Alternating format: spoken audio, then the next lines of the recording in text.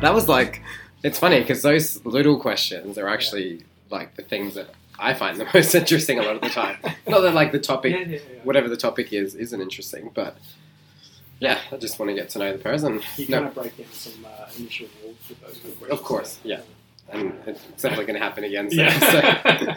so don't worry. So what are you wearing? Yeah. Well. Are you a briefs or jocks kind of guy? Briefs. Always briefs. Briefs? Yeah, 100%. You want some room for... Please tell me you're not recording. This is definitely recording. Fantastic. Yeah. I love it. You know what I hate? Did you ever enjoy wearing boxers? Like I think I went through a phase. silk boxers. They're horrible. They're terrible, but when you wear them when you was a kid, I think I remember quite enjoying them. Or maybe it was a thing to wear, wasn't it? It was the thing to wear as a It kid. was a phase. We need to discuss this. There's no protection. No, there's not. You need some protection. No. Jocks offer too much protection. They're killing you. Yeah, they're restricting your boys. Yeah. Yeah. I'm not sure. If you were claustrophobic, do you think you could wear jocks? As a human? I wear jocks from time to time. Yeah, no, that's right. I'm not anti-jock, and I don't want to divide the jock-wearing You community. get some haters for that. I definitely am going to get some haters for that. But I definitely am not a fan of silk boxes. That's where I draw the line. I'm thinking about it now, and I'm thinking the feeling. I can actually visualize how it would feel. The shifting of goodness. of the pants, Yeah. and sometimes they would ride up really high. And now you have, and it'd get really awkward. Like, sometimes, maybe just the way I was wearing them, I don't know, but they could essentially ride up so high that now you have this funny looking G-string silk boxer that... Can you buy them anymore? I haven't seen them. I'm sure, yeah, maybe, I'm not sure. Looking hard. I'm not, maybe out of sight, out of mind. Yeah, let's hope they're well out of sight. Let's hope My so. father-in-law does enjoy them. Maybe it's like one of those things where, you know how like young kids and old people have a lot of similarities? Yeah. Like there's that whole saying like, when you're a child you have nappies, when you become old you have... Maybe like silk boxers, there's like a little space there. Just before you get really old, maybe... You can allow it back into your life. You can allow it back into your life. But what makes that mental decision for you just like, wow, they look great? Yeah, maybe just the fashion changes, your fashion taste. So, I am very happy that you are here today again to converse all things cryptocurrency. Thanks, and silk box. Looking forward to it. So, I found that our last podcast was very educational and I had quite a good amount of feedback with people who both were maybe just slightly dabbling into cryptocurrency and wanted to know more about it, or just the general public who, crypto has become this really, almost like a bit of a pop word right now, where it's like the cool thing to say, but it's a really complex subject and people don't often really know enough about it, or even like, it's still kind of complicated to just throw yourself into it, right? So, I guess let's start with, if you were somebody who wanted to, like, let's say you've heard about it now, and now you've, obviously the tides have kind of changed, and probably even just within the last 3 months since we last spoke, I feel like it's become even more accepted than what it probably was 3 months ago. Yeah. Would you agree with that? Yeah, 100%. Yeah, as the dust settles, there's certainly a lot more acceptance. So we'll go lots of places, but let's just start with, if you wanted to just get into having some cryptocurrency, maybe not so much specifying which type, like how does one go about the whole process? Like, do you go to the bank? Do you go to a website? Yeah, so banks are pretty unfriendly to cryptocurrencies, but you wouldn't expect to find them there just yet. Maybe one day you can. So far, the best places to find them are regulated and audited exchanges in Australia, and it's simply by going to a website. You can connect your bank account up to it. You can buy it through a credit card, Visa, MasterCard. You can buy as much as you want through those sources. So they're the best ways. I think the biggest issue right now is a lack of education and lack of understanding, like you really highlighted. And there aren't too many places that you can go and get high-level basic information that's really relatable to the current investor and the current environment, and that's a big issue that we want to solve at Crypto Consulting Institute. So, we deal with all types of investors, intermediate and advanced, so that's really helpful, but, I can't really point you in just one place to go, learn about this through that source. I mean, there's so many different inputs you can take in. With something like crypto, I would seriously try and just take a step back and don't try and take it all in. It's way too much, way too complex. Dive in your research into Bitcoin. So that's the original cryptocurrency, and just learn about it. Start to get to know it and see why it's so important. And then you can start to verge into other types of cryptocurrency that spawn off of the more speculative cryptocurrencies. So yeah, that's probably my answer to that. Okay. Yeah. So these exchanges, are these the sort of things that people might see like in ads, like things like eToro and things like that, or are these different? Yeah, very similar.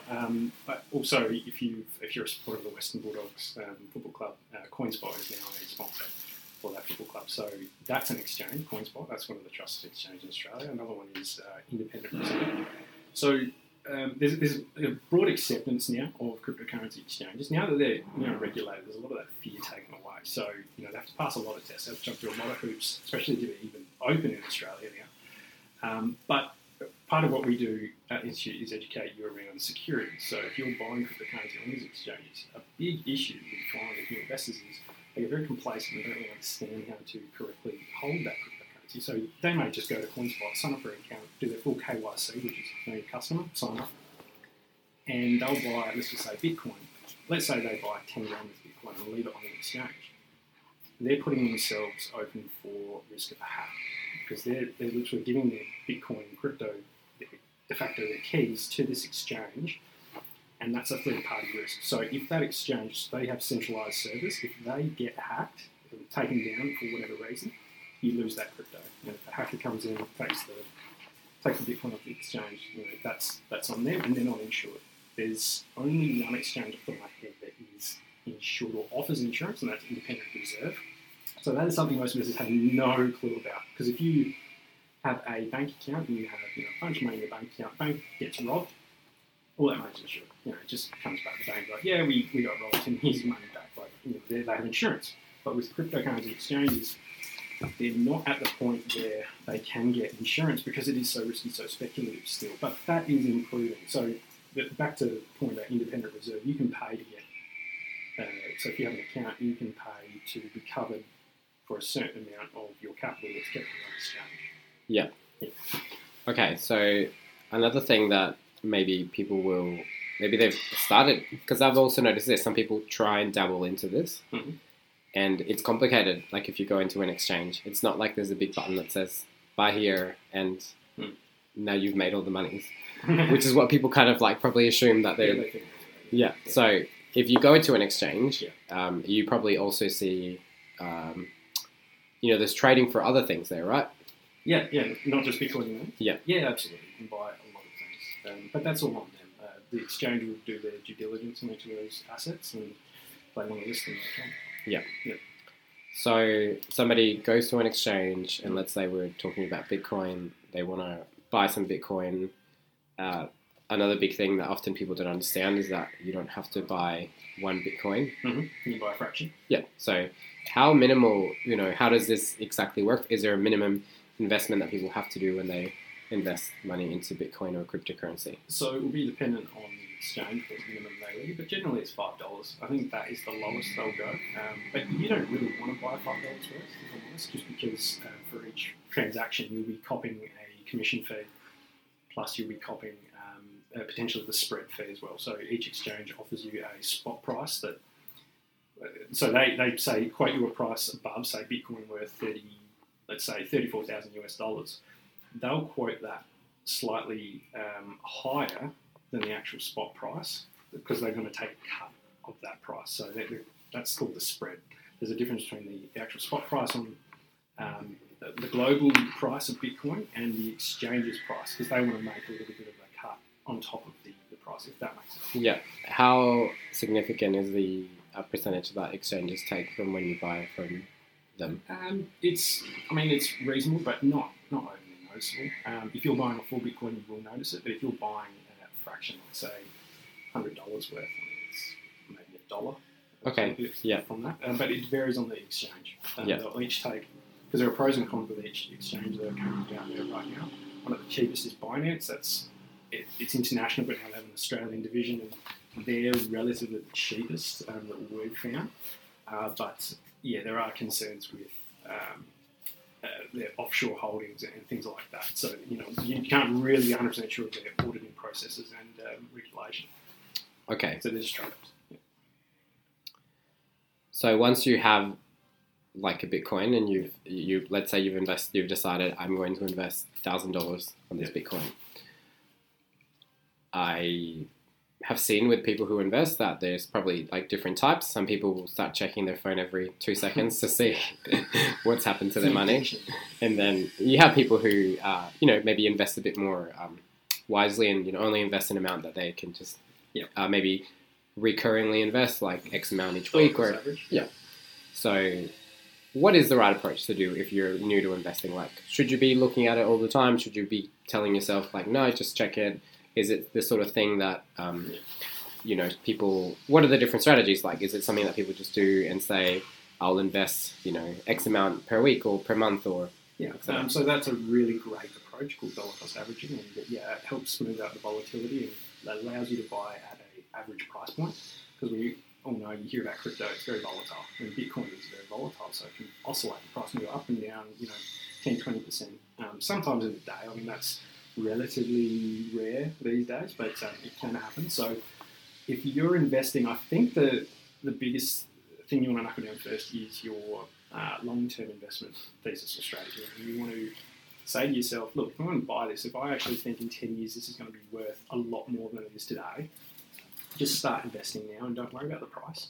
Just buy increments, scaling harder on dips. So larger dips, you buy a little bit more. But each week or month you do a recurring buy.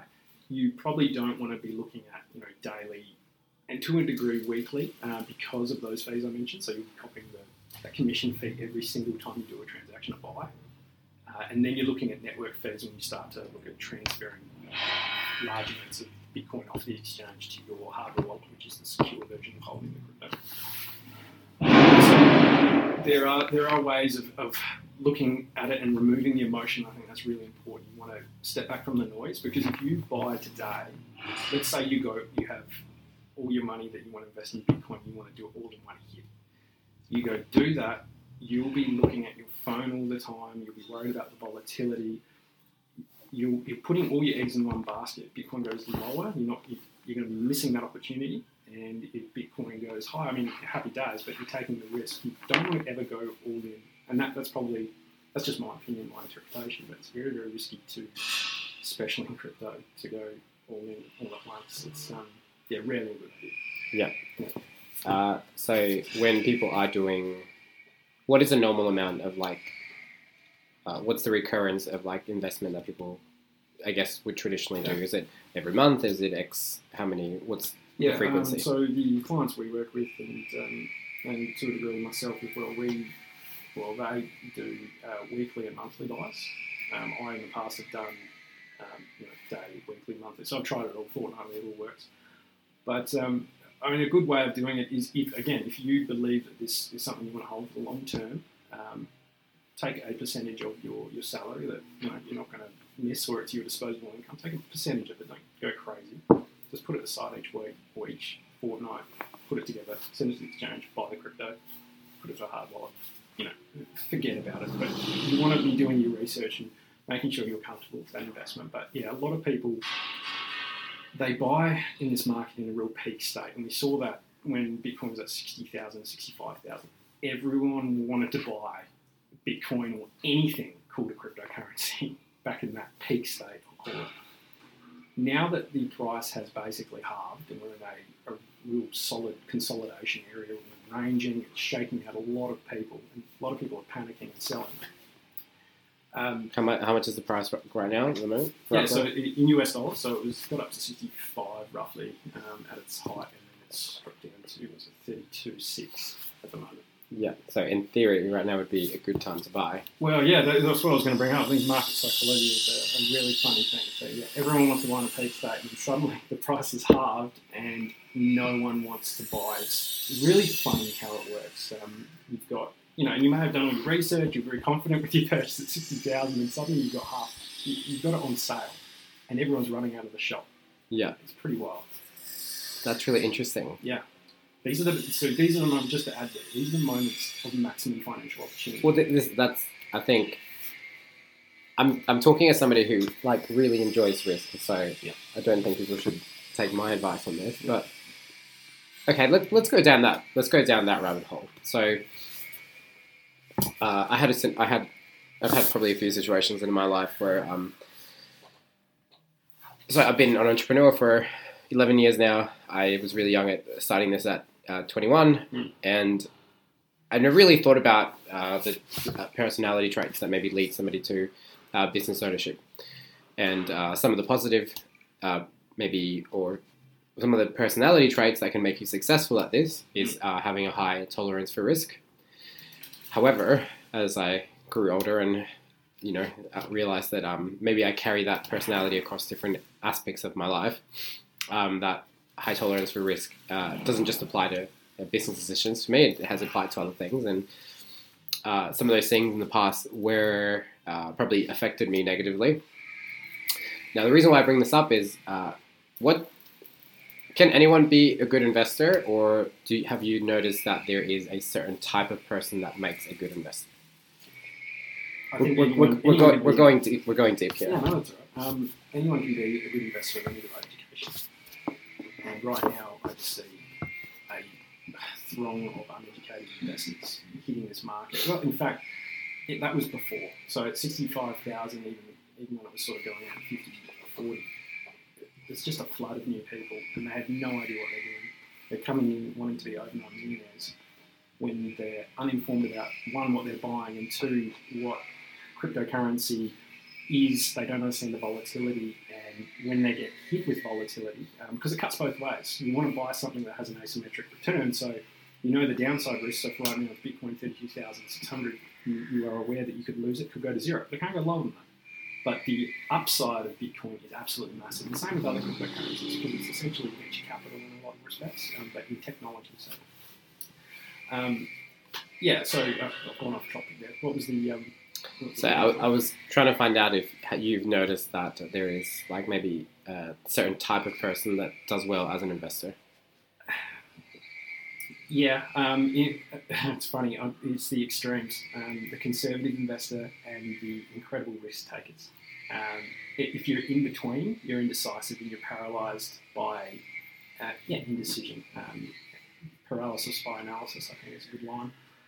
But yeah, the incredible risk takers, especially some we work with within our advanced group, I mean, they take incredible risk, but they have made obscene amounts of money because they're prepared to do that. And they're not being real silly. I mean, hedging the risks where they can, but they are aware of their risk profiles and they go hard. When they see an opportunity, they go hard. They don't mess around. They just go for it. They gun it. And then on the other side, and I'd probably put myself more in this bracket, I'm more a conservative investor, just from my own personal experiences, maybe with my family and whatnot. I've seen how things can go pretty badly when you over-leverage yourself, especially in the 2008 financial crisis in terms of housing. And so I'm just naturally more conservative. And you say, well, you're investing in crypto, that's not really conservative. But when you're in the industry, you can really sort the bad apples and the blue chips from the incredibly risky shit that you want to stay well away from. And for me, I've, in my opinion, I've worked that out in my estimation for the long term. And it's all based on risk profiles, in my opinion. You can make your portfolio larger in lower risk areas, which you still think have pretty big upside, and then you can start to downsize the back ends of your portfolio in smaller balances that have the ridiculous upside potentials. And if they don't work, they don't work out, but you haven't put all your capital in that one basket. So, yeah, in a very short nutshell, it's all about managing your risk. And of course, this is just one aspect of the balanced portfolio. This could be your crypto basket, could be your higher risk basket, and elsewhere you've invested in gold, other precious metals, you've got real estate, you've got a cash hoard as well. So, you sort of balance there if anything happens in traditional finance, because whatever happens in traditional finance, okay, anyone says it impacts crypto. When you analyse the markets, if the S&P 500 and the Nasdaq suddenly crash overnight, crypto still is risk-on asset class, and that's meaning that crypto is regarded as a risk, and so a lot of the capital that's gone in there it's a lot of sophisticated investor money, it's a lot of funds, that sort of stuff. They can suddenly pull their liquidity from that market and move it out. They can go back into cash real quickly for security, and that's what you see a lot. So it's like a domino effect. And the S&P, Nasdaq, so stocks not all around the world, but let's say the US stock market has just been going up, just absolute parabolic bull market, mainly from QE and other fiscal policy decisions. Crypto has been in that mode with that stock market for this last 10 to 12 years. We've never really seen a stock market that's been absolutely thrashed and crypto being alive during that phase. So I just caution a lot of investors that we've only seen the good times in a lot of this. So you do have to be aware of the cycle and the correlations and things like that. But that's what I'm aware of currently, because I feel like we are, and this is probably going off on another tangent, but I feel like we are accelerating towards a big financial event in the traditional finance sense. Debt bubbles, all that sort of coming to a nice conclusion. And COVID's just been the match on fire. Oh, absolutely. That's exactly what I was going to mention. Like the impact that things are going to happen when the economies settle a little bit more after the world starts going back into just more normality, which it still hasn't fully gone back to. Yeah, 100%. We'll see how it all irons out. But yeah, a bit late. So there's a lot there. So I'm a person. I'm a human. Maybe I wear silk boxes. Silk boxes. Maybe I don't. Go on an exchange online. Yeah, sorry. Yeah. We'll bring it right back. On the interwebs, I decided I'm going to buy some Bitcoin. Yep. I've figured out whether I'm going to be an extreme person or a conservative human. Yep. Now, I know that all these questions have huge, it depends, ifs, and the disclaimer of like, this is not financial advice, etc. Asterisk. But, how long do people normally invest in something like Bitcoin? Is it something that's like a short term, and you're in it for a couple of years and then you get out, or is it something, is it just unknown yet because it's so new? Yeah, the majority of people I speak to, once they learn about Bitcoin, they don't want to hold anything else, and they will literally lock up millions of dollars within Bitcoin and hold it for the next 10 years. That's not saying that they won't liquidate portions of it, as we move forward. And you'd be silly not to in some respects. You'd want to take some profits along the way. But most people I speak to are holding Bitcoin for 5 years, and that's the way I think. Once you dive down the rabbit hole, you never go back on that feeling of Bitcoin. Once you learn about it, you're like, oh my God, the whole world has changed, and this is the future. And you just have to have conviction, and it will eventually work out. And of course, it may not. I do acknowledge that. But for me, I've done my research. My conviction is very strong. And a lot of the investors I speak to is exactly the same. And they're using the real speculative cryptocurrencies underneath Bitcoin and Ethereum and others to farm more Bitcoin, so to make more of it, because they need to accumulate it. Because there's 21 million in the world, and it's being sucked up at a rapid rate. We're going to take a small break here, guys, and then we're going to come back and continue this conversation.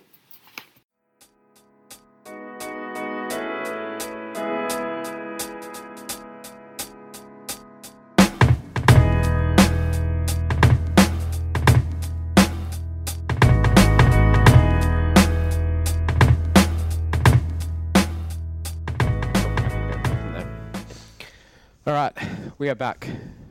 We just quickly checked to see what kind of underwear me and Sam were wearing. That may or may not have happened. We were not disappointed. We were not. So we're back, and all right. So there's a popular figure in the news often that a lot of people follow, and I think probably creates a lot of volatility in the cryptocurrency world. I'm nodding everyone. I feel like he probably came in as a bit of a savior to it, and now it's, I think, turned into a bit of a double-edged sword. Should people be following and listening to Elon Musk as far as Financial advice? Yeah, as far as what he thinks in relation to cryptocurrency. No, it's something I spoke about this week on a public video I did for the Institute, and it's hero worship is not a good investment strategy. There is an element of hero worship towards Elon Musk. I love Elon Musk. I really respect him in everything he does, but he is an incredible shit poster on Twitter. And I think he has to realise that whenever he posts about something, people follow and listen to what he says. And he's aware that Dogecoin is a massive joke. And also Shiba Inu and Baby Doge and all these, little offshoot coins. And hello, everyone. And he posts about it and, says that it's going to be the next, global reserve currency and all this stuff. And all these uneducated investors that follow him on Twitter will go out and buy that cryptocurrency immediately. And yeah, you'll see some serious pumps. But a lot of these coins, and I actually looked today, I just typed in Doge and Baby Doge onto one of the crypto trackers I look at. And I'm not kidding, 500 offshoot cryptocurrencies have been created from Dogecoin to try and take advantage of all this interest, this speculative interest crap. And they're all absolutely crap. And you're going to lose a lot of money by investing in them. So how do offshoots come off from Dogecoin? How does that work? Well, you can just, I wouldn't know how to do it, but if you're a programmer or a coder, you could just copy the code of Dogecoin and create your own cryptocurrency. Okay. Because Dogecoin has an unlimited supply, but it's an open protocol, so you can, I don't know how you do it. You'd have to be a coder or programmer, but you could copy the code and create your own cryptocurrency and just call it whatever you want. Railcoin, Samcoin. And that's what's happened. And a lot of uneducated investors, especially on Facebook and Twitter, they're getting quite upset with Elon Musk. If you look in his comments and replies, I've lost all my money thanks to you. I've lost my house thanks to you. All this kind of stuff. When Elon, he's a very eccentric person and he jokes around a lot. And you need to recognize that. Tesla bought over $1 billion worth of Bitcoin and still owns it. And he was doing a lot of shit posting about Bitcoin as well. But they haven't sold anything. They're working through some issues that they have surrounding the environmental concerns, and that's all fine. But with the real speculative aspect of the market, when it gets into a real peak state, that's what mania looks like, where everyone, and this was reflective of my DMs for a while there. It wasn't, Sam, this crypto thing. How can I educate myself? How can I buy some Bitcoin and just get into this space slowly, or something along those lines? It was, hey Sam, what do you think of Shiba Inu coin, or what do you think of Dogecoin? Am I going to be a millionaire if I start buying it? Should I buy now? It grabs everyone in this mania phase, and a lot of people waste a lot of money on it and don't know how to get themselves out of it when the market turns from a bull trend to a bear trend and then a bear market. And I'm not saying we're in a bear market, but we are definitely in a bear trend. And these periods of the market are designed to take those people by the throat and shake them until they sell. That is what these periods of the market do. And if you don't understand how the liquidity works, so if Bitcoin is unstable, everything underneath Bitcoin drops twice as hard. So if you don't understand that, you buy an altcoin, which an altcoin is anything but Bitcoin. If you start buying and speculating on all those, but don't understand what's happening in the market cycle, you can get destroyed. So there are massive risks that you need to be around in this market. Because that's happened a few times, right? Like where there's been people or companies that decide to start their own cryptocurrency thing and then they just fold and people lose their money, correct? Do you have an example? Sorry? I don't, but I definitely feel like I've heard and seen this. Yeah. There's a lot of misinformation, especially in mainstream media, in regards to that. Because a lot of these companies are just scam companies in terms of so I'll just go into that. There was one in South Africa, there was also one in South America. They're popping up a lot, and there was two in Turkey as well. And these are, let's say what we were talking about before, the exchanges, so CoinSpot, right? So in these countries, they'd market themselves as an exchange or a trading platform, and they'd say, buy your Bitcoin here, or if you invest with us, you'll get a ridiculous return each week, compounding daily, or some crap. Let's just focus on the exchange. If they're marketing themselves as an exchange, you're connecting your bank to them, you're moving your money through them, you're buying crypto and storing it there. what happened was, in this South African version, was the two creators of this quote-unquote exchange just one day shut the thing down and walked away. And they had total control of everyone's private keys which were on the exchange, and just walked away with everyone's crypto. And that's a real big thing that people need to realise in this space. Not your keys, not your crypto. If you give a third party access to your cryptocurrency, it's like putting your bank account number and password on a counter table in a busy cafe and walking away. I mean, anyone can take it. So you have to take personal financial responsibility. If any of those investors on that South African exchange, let's say, pulled their crypto off and put it in a hardware wallet, they wouldn't have lost their money. But because they were sort of uneducated about the whole thing, maybe dabbling, getting into it, that's the third-party risk you need to be aware of. Now, there's other scams out there that you'll probably hear a lot in mainstream news. Oh, this Bitcoin scam takes $500 million from investors, right? That would be along the lines of a front, like a scam front, again, saying if you deposit $1,000 on here, we'll make you, 1 Bitcoin within a month or something like that. And then you see this, scam snowball effect where all these pyramid schemes, everyone's rolling in with all their cash and they just run away with the US dollars. In many respects, crypto scams are not crypto scams even in the slightest. They're just traditional fiat scams. They just take your fiat, USD, AUD, pound, whatever, you pay them and they just run away with your cash. When they've got enough cash, they'll run away with it.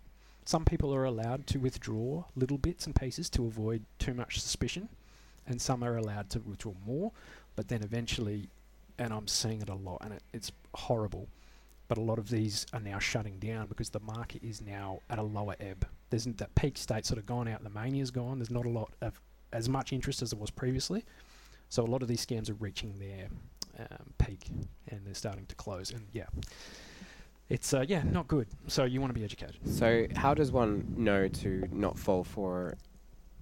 Is it just going back to what you said, like just become educated about which are the ones that are accredited here in Australia? Yes.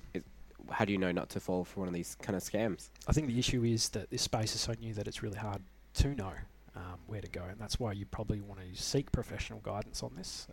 But you do want to do your research before you do anything. Make sure that they have the right accreditation from the right people in Australia. If you're going outside of Australia, you want to make sure they've got the right government oversight and audits from, let's say, the United States. They've got SEC approval, all that. So, it is a difficult one because it's so hard for new investors to know the difference between a shoddy platform exchange and a good one. So, it's difficult.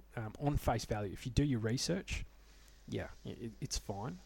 But, there's difficulties. I think it's a real shame because it is like an area that so many people just don't know much about, and I do feel like it's probably created a bit of a stigma for some people. Mm-hmm.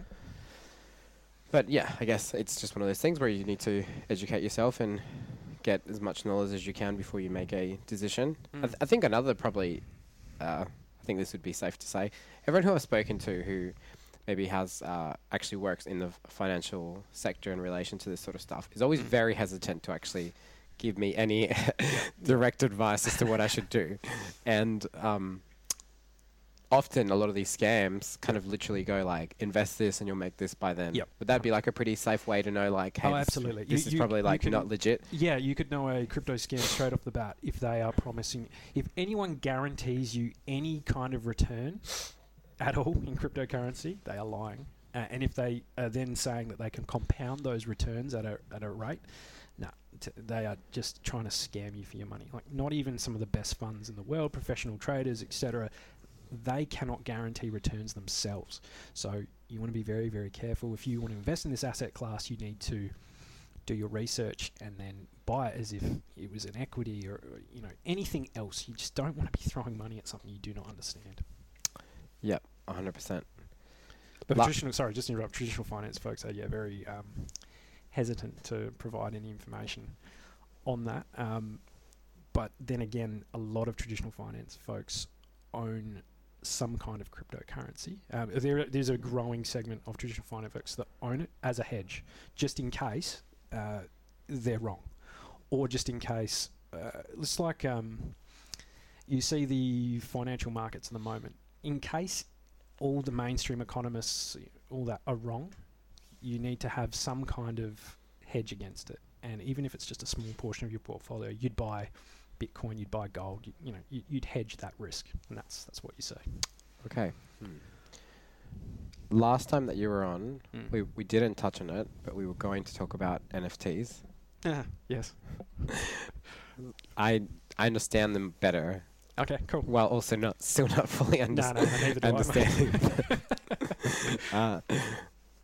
But I can also see how, just because I don't understand it now, it won't be something that will just be and we'll just accept in the future. Correct. Yeah. And I think that's probably like a pretty exciting / scary space to be in. So let's discuss that. Yeah. So what is an NFT for anyone who doesn't know what it is? Yeah, non-fungible token. So it's a token pegged to a digital asset or an asset. So yeah, in a nutshell.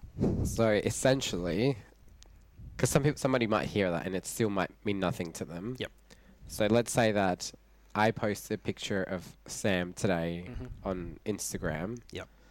And I create an NFT for it. It would sell for millions. And then we attach value to that. Yes. And then I can sell that to someone and say, hey, this is your thing. But essentially, like, there are things that are being sold that I guess people in the past didn't think would be sold and that have quite a lot of value. And I guess a lot of the value that's created there is speculative value, or it's the value that the person who's buying it is attaching to it. Yep. Which I guess when I first heard about it, brought all these questions that I thought were very reminiscent of probably what's happened a lot in the crypto space, where something, I guess a lot of these sort of new ways of making financial transactions are just in this space where there isn't something attached to it. Yep. It's like the magic internet something. Exactly, right. Yeah. So what are your thoughts on NFTs? Like, they're obviously like a pretty volatile area, and what are your thoughts on it? I'll give you my broad thoughts. So when NFTs were first coming out, I felt it's funny how much cycles mirror themselves. I thought this was the new bubble. I thought it was a massive bubble when it was happening, and it turned out to be a big bubble as well. So people were just minting, and that's the word you do it. They're minting NFTs. So like you're saying, a picture of me, you could go on the Ethereum mainnet, you could go through a protocol and you could mint a NFT token pegged to my picture, and then you could sell that token on a NFT exchange, right? And during the peak phase of the market, so Bitcoin's up 65,000, everything's roaring. Some NFTs of just, I'm not kidding, like MS Word art or whatever, just some random crap, was on these exchanges for 5 Ethereum plus. So, Ethereum at one point was worth about, $4,500 US. So we're talking tens of thousands of US dollars. People were buying just digital crap. That's literally my opinion of it. I'm looking at it going, this makes no sense. This looks exactly like a speculative bubble, and it looks exactly like the ICO bubble 2017. I was just kind of glad that it wasn't so big that it had the potential to be a systemic risk to the overall crypto market, because it was such a small niche. It's one of those things where you go, yeah, this has potential in the future, because there are some decent aspects of NFTs, maybe music and like NBA Top Shots and the things like that. There are some interesting aspects that could be a real big thing in the future, but it's not now. These things work so cyclically, it's not funny. Like DeFi, decentralized finance. A couple of years ago, it came out, everyone's like, oh, this is the new financial system, it's going to be crazy. And it had so many good aspects about it. You could see, 5-10 years from now, it's going to be amazing. But and the speculation, the hype, everyone was getting really wealthy off their investments in it. And then it pops. It's like this little mania bubble, and it pops. And then after that, when it falls off a cliff, the mania's gone, that's when the real building and the investment can begin. The real good projects will remain. The shit is flushed out. And what's left over is going to be what's the blue chips for the next 5 to 10 years. And of course there'll be new things that pop up as well that might try and leverage the space and work within it really well. And that's where I saw NFTs. I thought, well, this is great. It's a bit of a bubble. It's going to pop, and I'm going to be interested in it in the next phase when it's had its flush out and stuff. So that's kind of now. if not within the next 12 months. So, again, I think NFTs are really interesting, but I'm not, and I do have some investments in NFTs. I think the interesting side for me and why I invested in certain protocols and companies was that they had real-world partnerships. So things like Marvel, Superman, Ghostbusters, all that kind of stuff. They're digital collectibles, and that's what interests me because there is an actual market for that. People are actually going a bit crazy over digital collectibles in a virtual space, in a virtual world. So you can put on your virtual reality goggles, and you can turn to a portion in your room. You can have actually a safe in your room, and you open it up, and you've got digital action figures and all this kind of stuff. Now, to me, that's not me. I don't really care about owning that sort of stuff. But you can see the growth. You can see the trend there. You can see that a lot of people will like this and will take it a lot further. There's also a really great use case, and this is where I see NFTs absolutely going crazy in the next few years, is gaming. That's exactly where I see it going. That will be the real driver, because a lot of games right now operate within walled gardens, internal servers where, I mean, you've heard how many gamers out there on the internet get items, digital items like weapons and costumes and things like in-game. They win them and they sell for a lot in that game itself, or there's some transaction that goes on within the game. But what if you could take that digital item, put an NFT token to it, get outside the walled garden, and suddenly every single game on the planet, you can start trading between them in a marketplace. I mean, that's a probably $100 billion idea, or industry that might eventually come. Like you see, those games, Fortnite, World of Warcraft, all those games, the money that's getting exchanged for weapons and different things like that is absolutely mind blowing. So, if you can bring that together and create a global 24/7 instantaneous transaction marketplace, wow, you've got something going there. And that's really, really interesting to me. Yeah, look, so the way that I've thought about this, or the way that I have tried to relate to it, is I saw this happen when maybe a couple of years ago with Instagram. Mm-hmm. So, as someone who's been a marketer and worked in that field for a bit, there was like this really hot little opportunity for a while where we live in a world where we've given a lot of praise to like how many followers and the number next to your profile, right? Yep. And there was a period in time, maybe less now than I think there might have been, where that number was like very indicative of value of a person, almost to some degree, right? 100%. So if you're a company, you want to work with an influencer because you want that influencer to influence their audience, right? And there was a time there where people probably had a lot more influence than maybe they do now because there was less people trying to be influencers. And I saw this moment in time where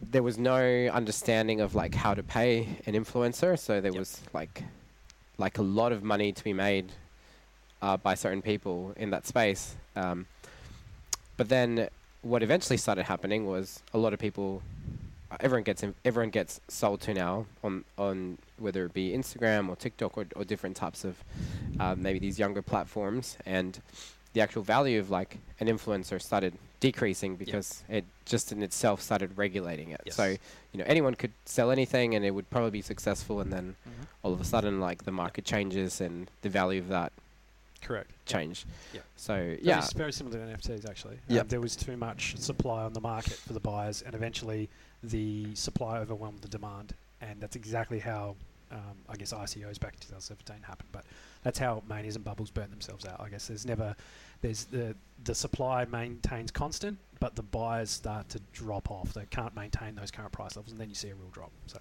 100%. If somebody is at this stage of the podcast and now they're like, okay, I'm keen on some Bitcoin. Back to the exchange. Back to the exchange. So I want some Bitcoin, maybe some silk boxes. Maybe this person's feeling a bit frisky. Yeah, there you go. What would be the other thing that what would be some of the other main things that are maybe more traditional in the cryptocurrency world, if that even is a thing that people should be going to, or maybe wanting to seek more information on, or that you would like to see people get educated on? Things like Ethereum, and would that be one of those? Yeah, Ethereum would be. So it may be the difference between different cryptocurrencies. I think there's a lot of stigma around, quote unquote, cryptocurrencies, but there's just so many different niches. And at the end of the day, so cryptocurrency is a technological invention. A lot of people just think it's just a made up fairy tale thing, but when you dive into it, it's an incredibly powerful tool. You've got Bitcoins of the world, which they either want to be a store of value or a currency, and then you dive into Ethereum, which is kind of a protocol where you build other protocols and apps on top of it, and then you've got whole industries now flourishing on it, like DeFi, decentralized finance.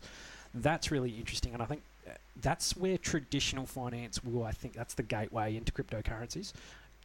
Traditional finance is really warming up to Bitcoin, don't get me wrong, but they are seriously warming up to Ethereum based on the popularity of DeFi and locked away value. So currently I believe there's something at the peak, there was about $120 billion in USD locked away on Ethereum in DeFi protocols.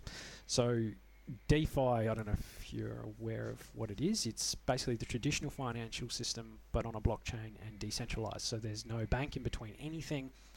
Anywhere in the world, you can get access to really quick, cheap capital and liquidity. So if you're in Venezuela or another country with a really shitty currency, and say you own some Bitcoin, you can go onto a DeFi protocol, or if you own Ethereum, you can stake your Ethereum or Bitcoin as collateral. You can take out a loan against that Bitcoin immediately in US dollars, and you can take that, pay your bills, do whatever, all that kind of stuff. You can also lend your crypto out. You can also lend US dollar stable coins, which are cryptocurrencies pegged to the US dollar, so you can stake them. So currently, if you're looking at banks and savings accounts, right now across the world, there's negative yielding debt everywhere. Your savings accounts mostly are around 1% or less. You might have a savings account which will yield you a little bit more than that, but generally around the world, savings accounts are on the decline in terms of yield. So there's more appetite for people to take risk. They take their money out of the bank account, their savings, and they explore other options to try and seek that yield, right? Right now, in DeFi, decentralized finance, you're not relying on a bank to get your return. They're putting that money on overnight trading accounts and making yield that way. You can go into banking and see how they deal with your money. It's pretty crazy. But on a decentralized protocol, it's a trustless system where you put your, let's just say, US dollar stable coins on there and stake. That gets lent out to someone else who's taken out for a loan, and you earn a yield that way. And right now, that yield on decentralized finance is around 4x what you can get in a savings account. There is risk, but it's getting a lot better, and you can also insure that risk. So decentralized finance is pretty wild in what is capable in the future. And just right now, across the world, in so many countries, there's so many people who are unbanked. They can't get access to a bank account at all. El Salvador, 70% of the population is unbanked. They've now adopted Bitcoin as legal tender, so it's their national currency now. We probably didn't talk about that before, but it's probably one of the biggest pieces of news. So how does that affect El Salvador? Yeah, so one of the biggest problems that El Salvador saw, because they have a US dollar standard, they don't have their own currency anymore. They have a US dollar standard, but they see what's happening in the US in terms of their money printing and a lot of the craziness that they're doing with their monetary supply. And they're thinking to themselves, well, we have their currency, but we have no control over what they do with the currency. So we're in a bit of trouble 10 years, 20 years down the road from now.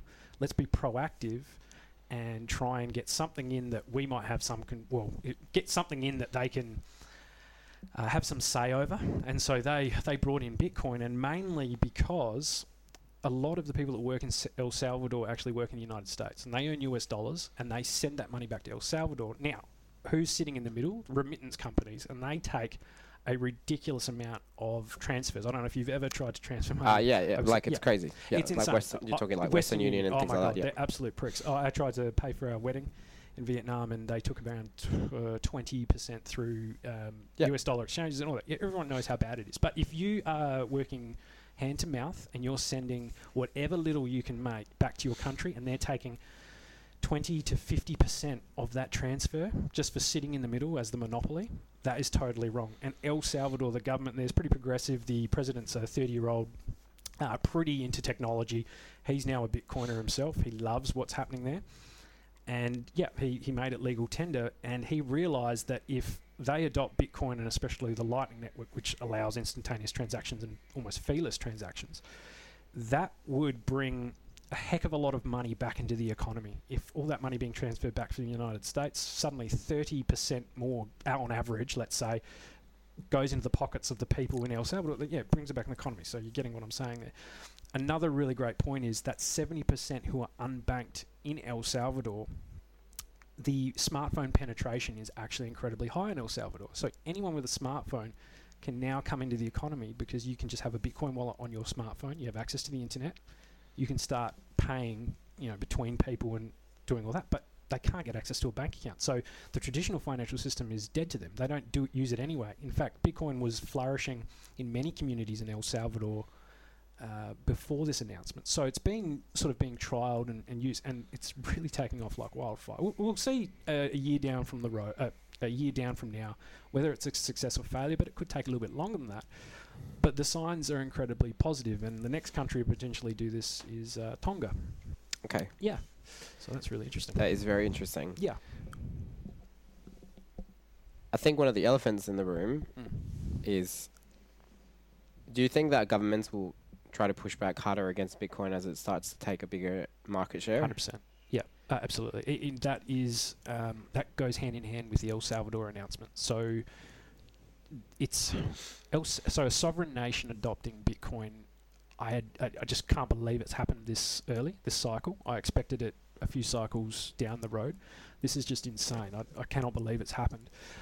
It's a massive positive for Bitcoin, obviously, but the bearish side of things, so that the negatives are, this now propels itself onto the big stage. This is now in the big leagues. So Bitcoin is now this magic internet money is suddenly, gaining year on year. It's gaining users year on year. It's just growing like probably the traditional financial system thinks it's growing like a cancer. And it's just exponential. You can see the trend. It's going up and up. And yeah, I can't see the Bank of International Settlements, the IMF, central bankers around the world, they already hate it. But now that it's legal tender, it introduces all these different aspects and variables that you don't really expect. For instance, now that is a national currency, it now has to be regarded in many respects as a foreign currency in other nations around.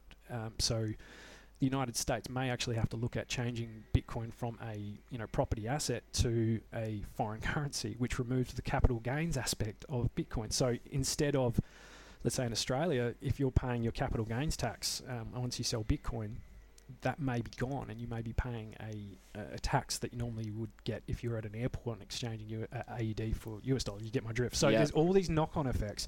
It is absolutely wild. But that being said, the attack vectors are now huge, and the stakes have never been higher. Bitcoin is showing that it is being stress tested like you wouldn't believe right now, and that's a great thing. But for instance, you're saying government's fighting back. Let's look at the IMF, the International Monetary Fund, right? They went to El Salvador after they passed the bill within 24 hours. They knew they had to get it through quick, or a lot of these nations would really act up. The IMF came to El Salvador days later and said to the president, I was listening to the president on Twitter. This is the great thing about Twitter. He was on Spaces, and you can listen to the whole thing go down. And he said, the IMF came to me days after and said, that $1 billion loan we were going to give your country, we're reconsidering it because you've adopted Bitcoin. And he basically said, well, this is the reason why we're going to Bitcoin, because we want to get out of this centralized fiat monetary controlled system where we have no say in it. And you're basically threatening us for bringing more of our own countrymen into our economy. It's so many net positives, it's not funny. It's an open source protocol. And they can't manipulate it either. They can't manipulate Bitcoin. So that's really interesting. And then the next day, the president of El Salvador came out and to basically give the middle finger to the IMF, because that $1 billion loan would be very useful and they still need it. They're now going to mine Bitcoin with geothermal energy. They have a volcano in El Salvador that they're going to mine Bitcoin with, and they're going to create what's called volcano bonds. So with the future proceeds of the Bitcoin mining through this geothermal energy, they're going to peg to the bond, and that future price projection, there's going to be a yield, and they'll sell those bonds to whoever wants it, and the revenue from that will more than make up for the IMF's $1 billion loan. So you can see a lot of these smaller nations are now actually being pushed in a way through being incentivized to do better things for their economy. And I think it's really wild what's happening. It's almost like the world's, a lot of the nations that have been very downtrodden by the current financial system and US dollar hegemony are seeing a way out, and they're fighting back. And it's a peaceful protest. It doesn't require guns, bullets, violence. It is just the fact of making it available to their citizens, and they'll see it flourish. I have no doubt about that. And bans do not work, and we've seen that in Nigeria, where the government and central banks banned Bitcoin, trading, holding it, whatever. The usage and transactions in Nigeria actually went up. So they banned it, went up. Because their currency is so worthless right now that the population needed something to, day-to-day remittance, live their lives. And they went to Bitcoin and other crypto. Usage just went through the roof. You can't destroy or ban Bitcoin unless you destroy the internet. And that's what a lot of people don't get. And that's why governments can't just go, ban, it's dead. They'd have to crush every single node on the planet, and that's just not possible. And they'd have to shut down the internet. So you can see, when you think of it like that, it is in a way almost unstoppable. And I'll say almost, because there's always a chance, there's always a risk something could happen, right? But in my eyes, it's just going to consume the financial world, and crypto is going to be huge.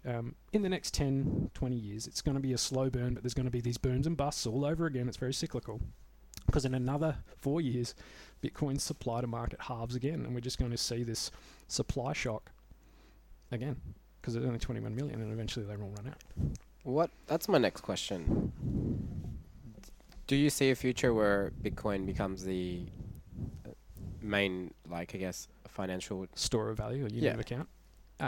Is that even something that's possible, that with it, with only being 21 million? Yeah. Because it's divisible, it can be fractionized all the way down. I think one day it will be everyone's savings account that's trustless and in cyberspace, where it can't be manipulated, can't be controlled by any one government or entity, and that provides a lot of security for a lot of people around the world. I think it's going to be a massive net positive. If you don't want to use it, you don't have to. That's if you want it. Banks and governments will still exist in their in forms, but they'll have to figure out ways to either leverage it or do their own thing. And of course, there'll be people that want to trust the state with their money, and there may be higher yields to do that. So banks may offer you an incredible yield to keep your money in, say, a US dollar account, or whatnot, which you can, or you can keep it in Bitcoin and maybe expect that it's still going to go up, but eventually Bitcoin's volatility will smooth out. As the price gets higher and higher, the volatility will smooth out, and that's just what will happen with the market cap. That's my opinion. And that's when it will become more of a currency, because the volatility will lessen. But that's we're talking crazy valuations when it gets up to that. But it's going to be fun to watch it play out. I think there will be a point in time where something like it, if Bitcoin doesn't succeed, I'll be very surprised, but it wouldn't matter. I mean, it's an interesting experiment. Personally, I just love seeing every single central banker, mainstream media just lose their mind over it. It is hysterical, especially when they call Bitcoin a Ponzi scheme, or it's backed by nothing, etc. I mean, they just have to look at what they're backing right now. It's a paper currency where they are just printing unlimited amounts of it. It's not backed by gold. It's not backed by anything anymore. The only thing you could say it is backed by is US hard power, which is their army, aircraft carriers, and oil. The US dollar is actually the more proper name for it is called the petrodollar. So it backs the oil industry, and that's what is pretty hysterical about the mainstream FUD, which is fear, uncertainty, doubt around Bitcoin and its energy usage, when it's 70% renewable, and then you look at what they're backing, which is fiat currencies. It's called the petrodollar. It's literally called the petrodollar. It runs the oil system, and backed by US hard power. So that's really funny. But eventually all these FUD narratives are destroyed, because Bitcoin just block after block keeps going, and it just keeps running. We've also seen an incredible stress test. I'm sorry, I'm going off on tangents, but we saw a stress test just lately when China completely banned Bitcoin mining. And that was a pretty crazy time.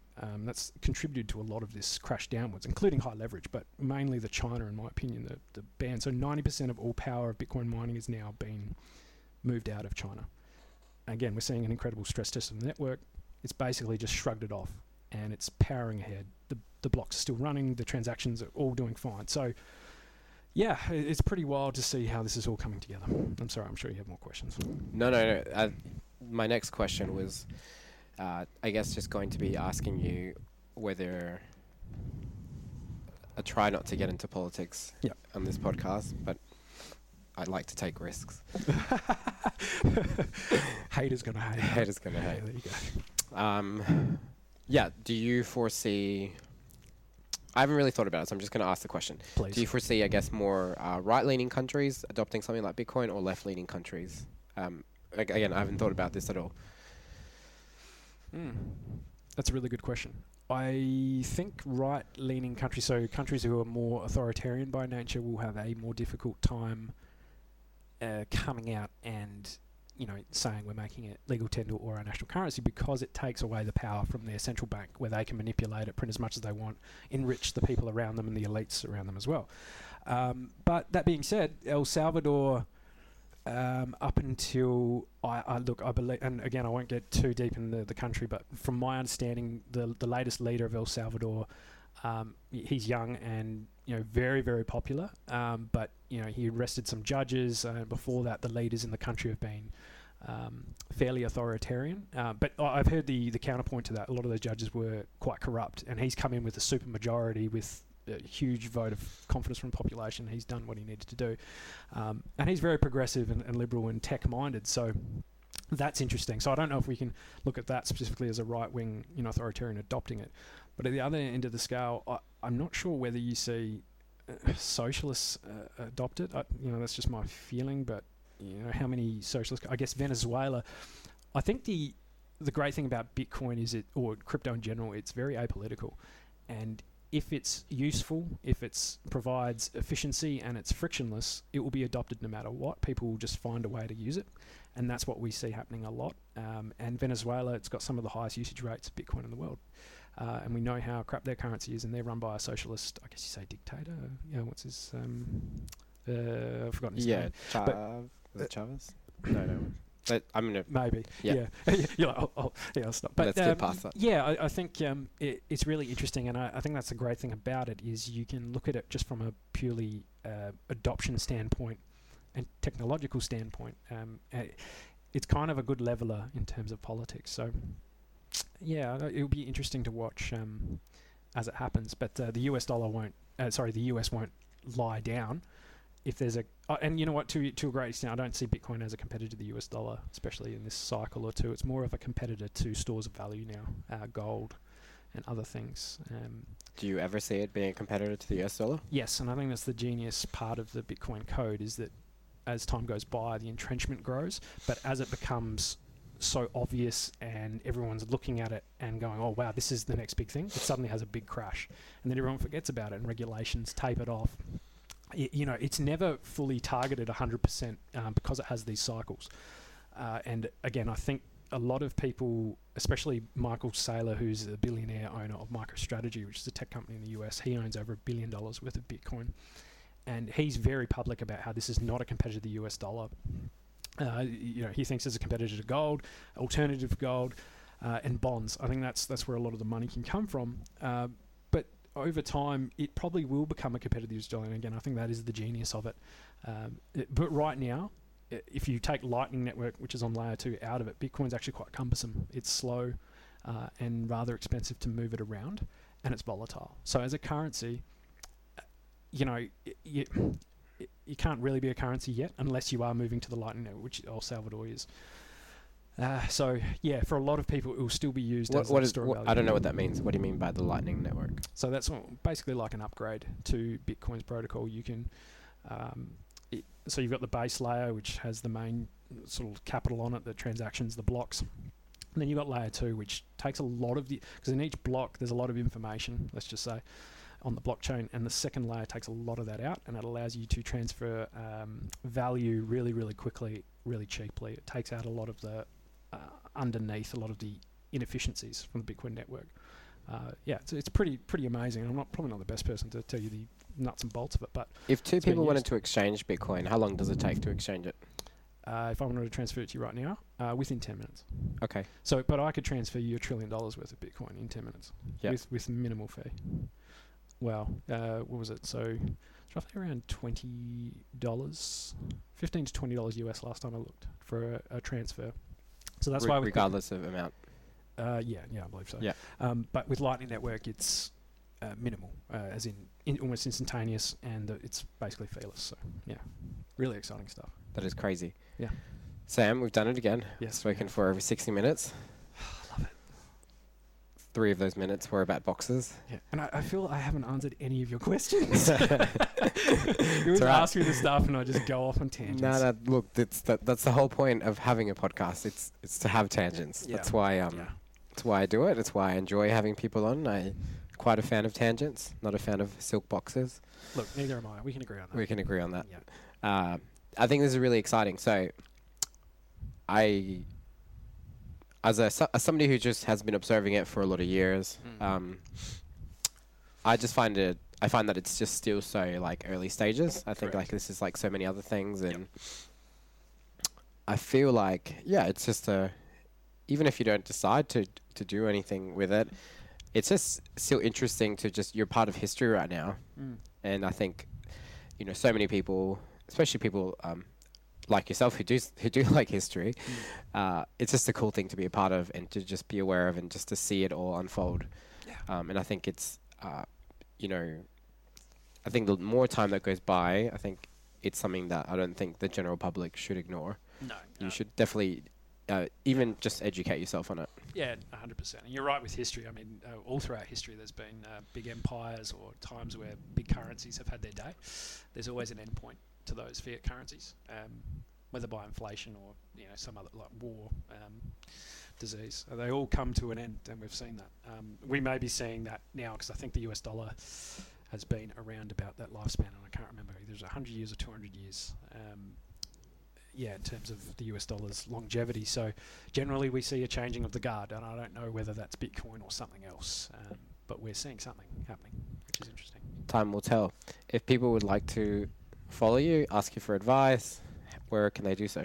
Yeah, absolutely. So you can find me on Twitter, Samuel P. MacD, and probably a good spot to come say hi is on our company website. So that'd be Crypto Consulting Institute. It's probably under Joe Shu Crypto Consulting Institute, so that's the owner. We can have a chat there if you'd like to have a look at education, going a bit further into this space. Yeah, something we love to do and take very seriously. Cool.